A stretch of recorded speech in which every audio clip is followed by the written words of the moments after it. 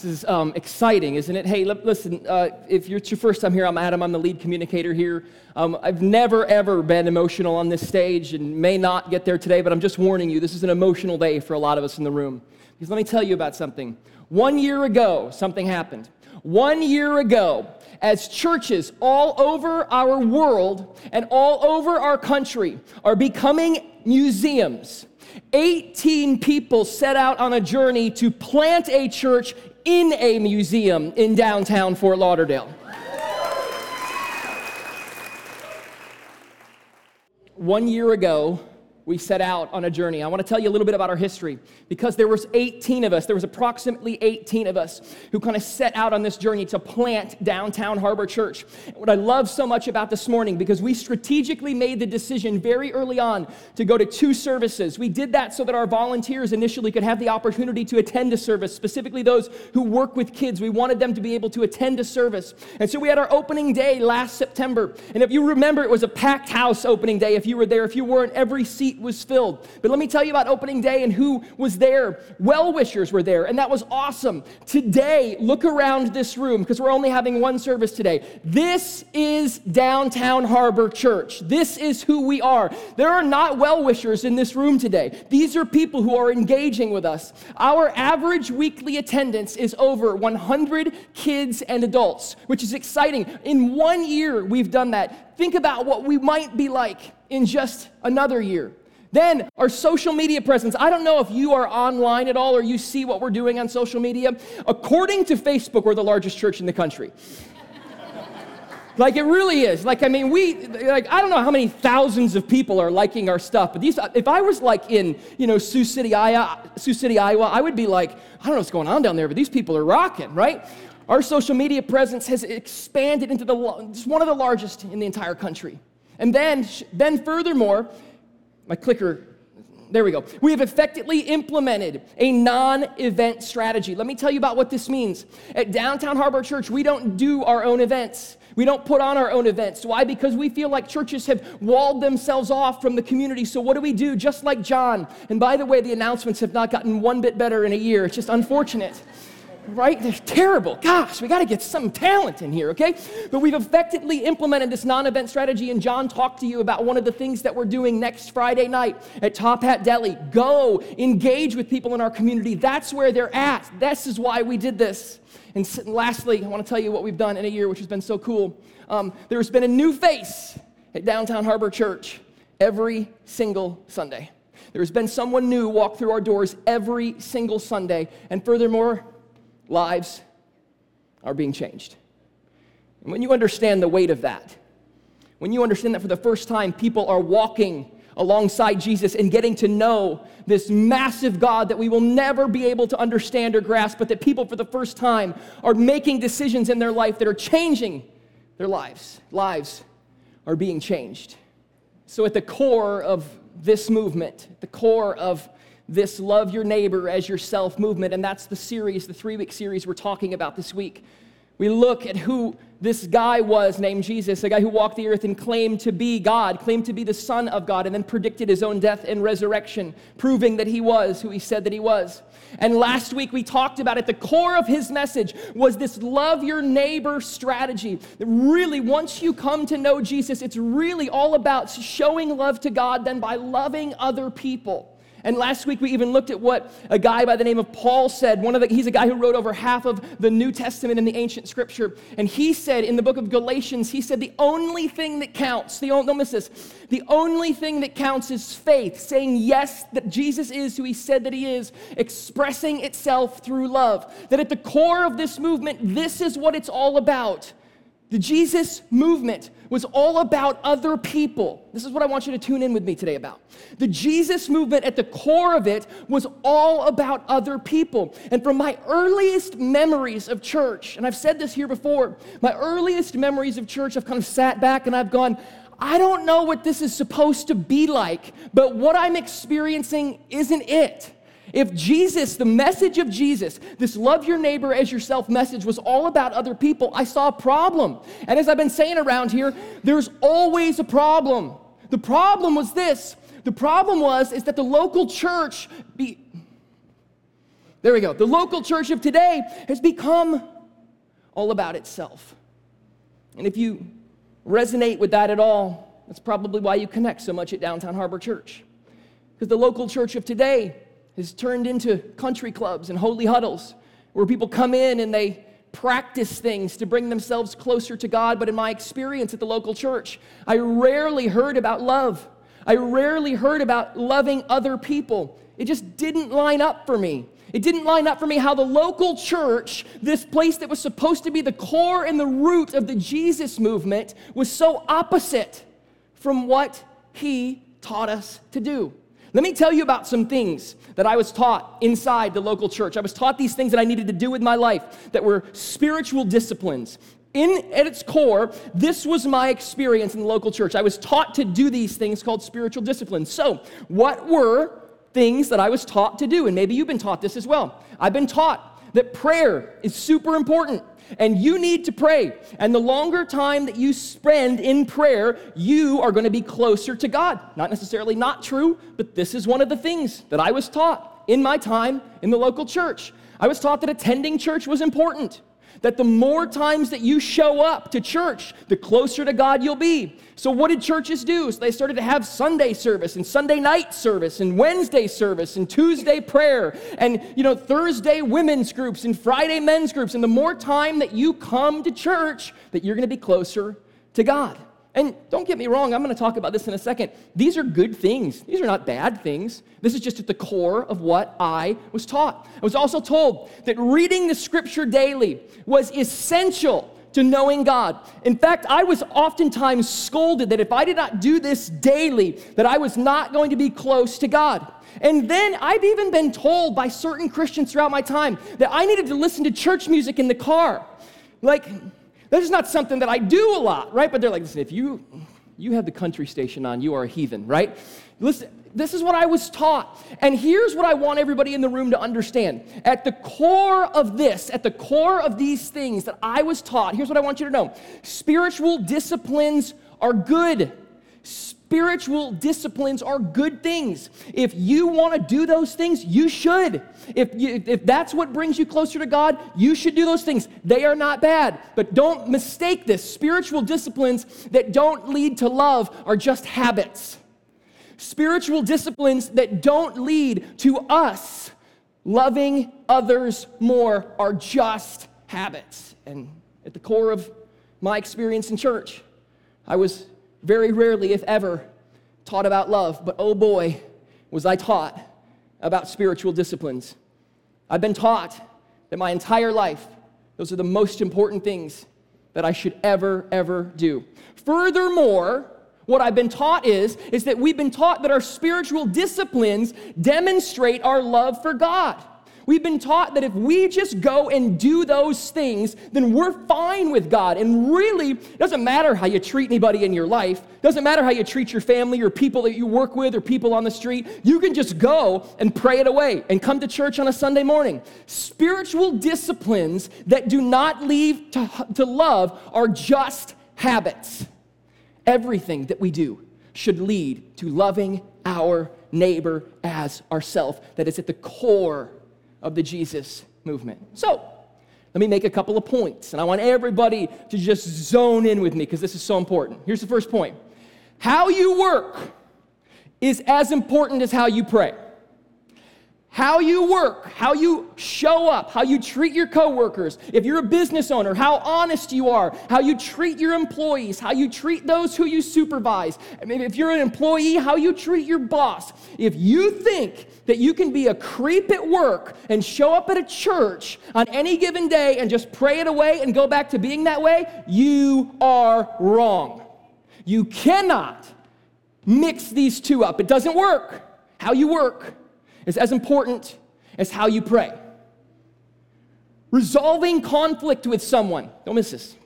If you're in conflict with someone, resolving conflict with someone is as important as attending church.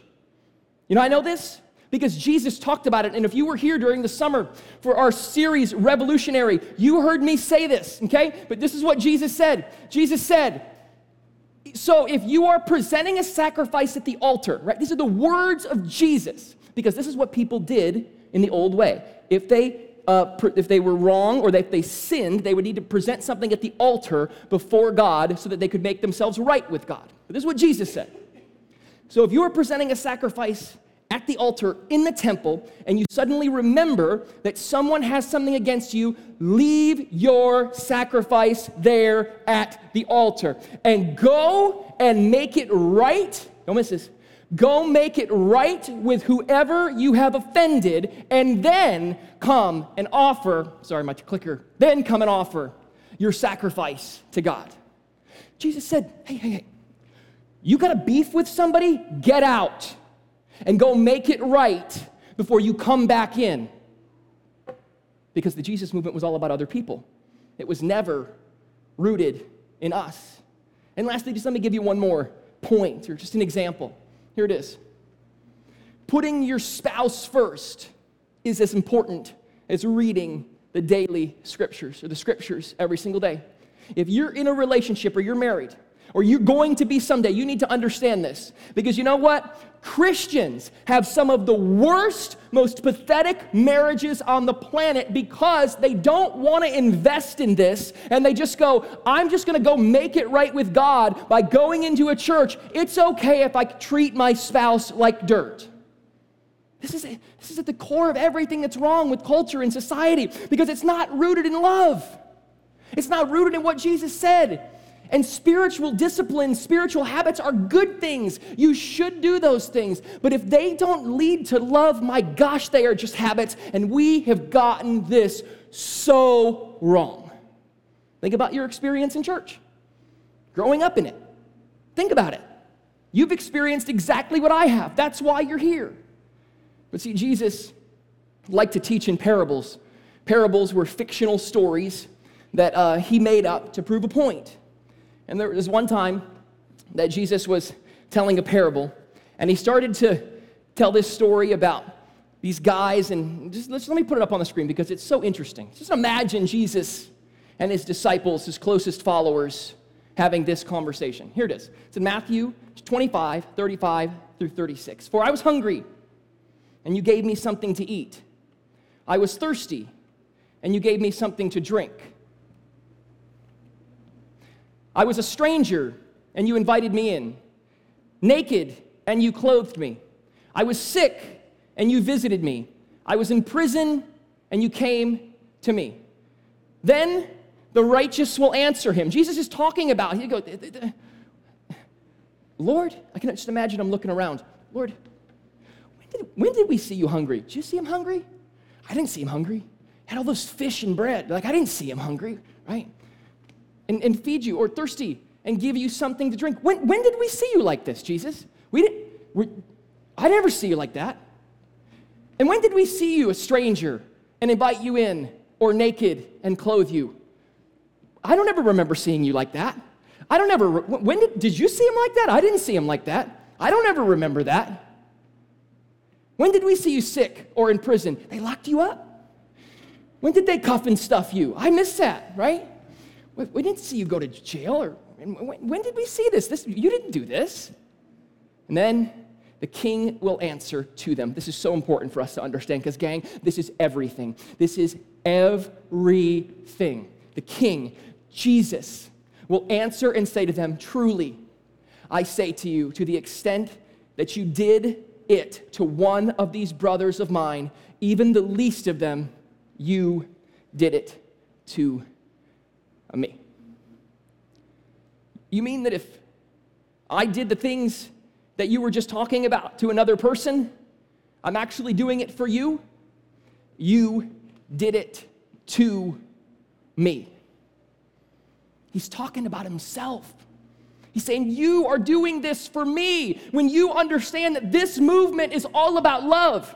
Yes, those other things are good, but if you think that's everything, gosh, you're wrong. This is what you got to do. You did it to me. Your devotion to God, don't miss this. Your devotion to God is illustrated, demonstrated, and authenticated by your love for others. That's what it's all about. Your devotion to God is illustrated, demonstrated, and authenticated by your love for others, not those other things. Those are good. You should do them. They're not bad. Don't misunderstand this. But if you miss this, you've missed everything. And at Downtown Harbor Church, I want us to be, at least in my experience, the very first place I've ever been a part of that is getting this right. What if we started to get this right? Instead of measuring our love for God in spiritual habits, look at this, don't miss this. What if your love for God was measured by the way you love other people? What if your love for God was measured by the way that you love other people? What if we just started to understand that? What would our offices look like? What would our families look like? What would our city look like when we understand this?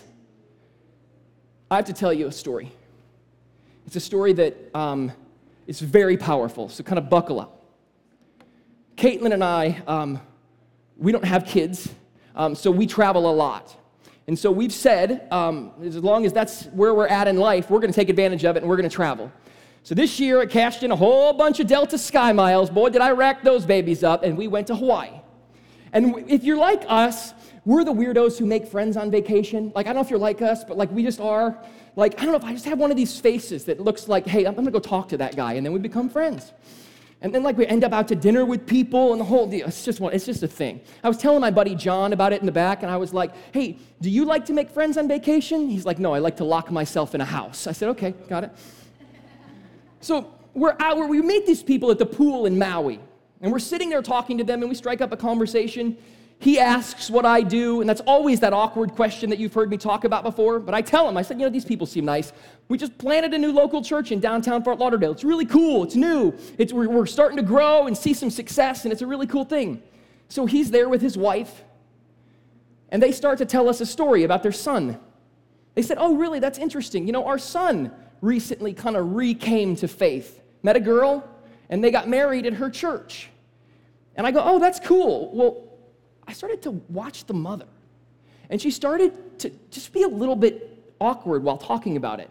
And she kind of made a derogatory comment, and I said, do you not like his wife? And she's like, no. She's like, I'm just sad about something. And I said, well, what are you sad about? And she said, well, they got married, and I'm glad that they have this faith at this church, and they're doing good things, but because we weren't members of that church, we were not permitted to go to their wedding. And I was so mad. I could not even contain in my moment what was going on inside of me.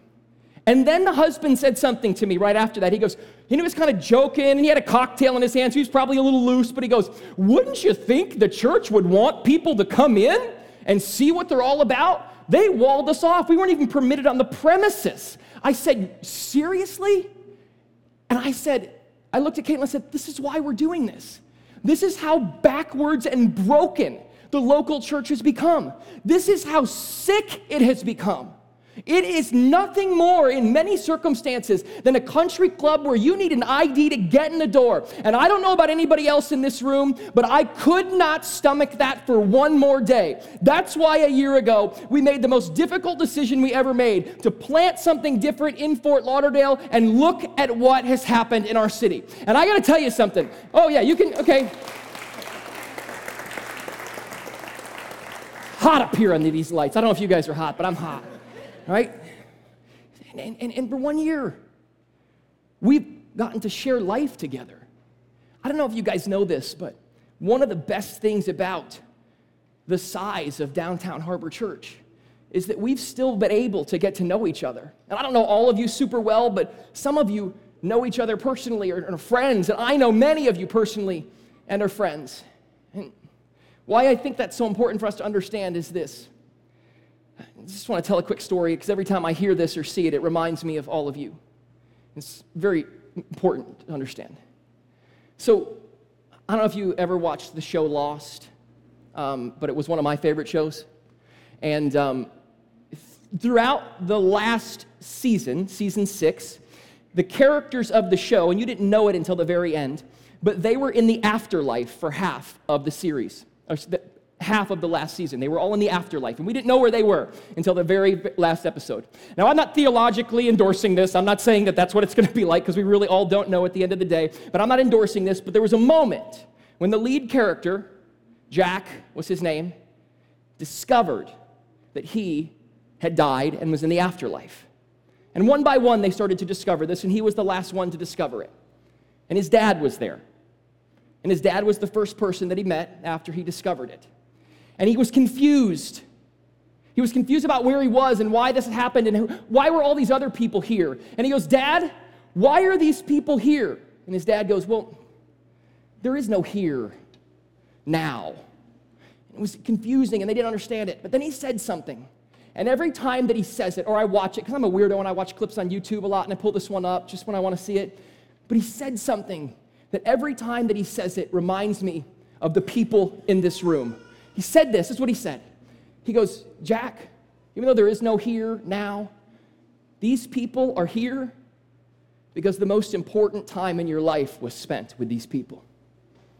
The most important things that you ever did were together." And I have to tell you something. Throughout the past year, I believe that rings true for the people in this room. The most important times in our life might have just been spent together. And I have to tell you, nothing stirs me up like that. Because this church, what we've all set out to do together, this is not about me or anybody who would come on this stage. This is about what all of us do together. This church is changing lives. It's changing our city. It's changing our community. And who wouldn't want to be part of that? Think about what's happened. Look around this room. Hang out for a few minutes on your way out. Get to meet somebody. Because what's going on in 1 year at Downtown Harbor Church is God ordained and Jesus led, and we are leading the movement to love our neighbor as ourselves. And I don't want to be a part of anything but that. What if your love for God was measured by the way you love other people? Can you imagine what our city would look like? Can you imagine what our community would look like? Can you imagine what your family would look like? Can you imagine what your workplace would look like if we just got this right? And why I am so broken about my experience with church is because we never, at least in my opinion, when I was there, before we started this, got this right. Guys, that's why we're here. That's why we're celebrating 1 year today at DHC, so that we can get this right together for the first time. And I will tell you personally from me, those of you who I know and those of you who I don't, I'm so thankful that all of you have chosen to be a part of this with us. This is not about me. It's not about our brand. It's about all of us saying yes to doing this together.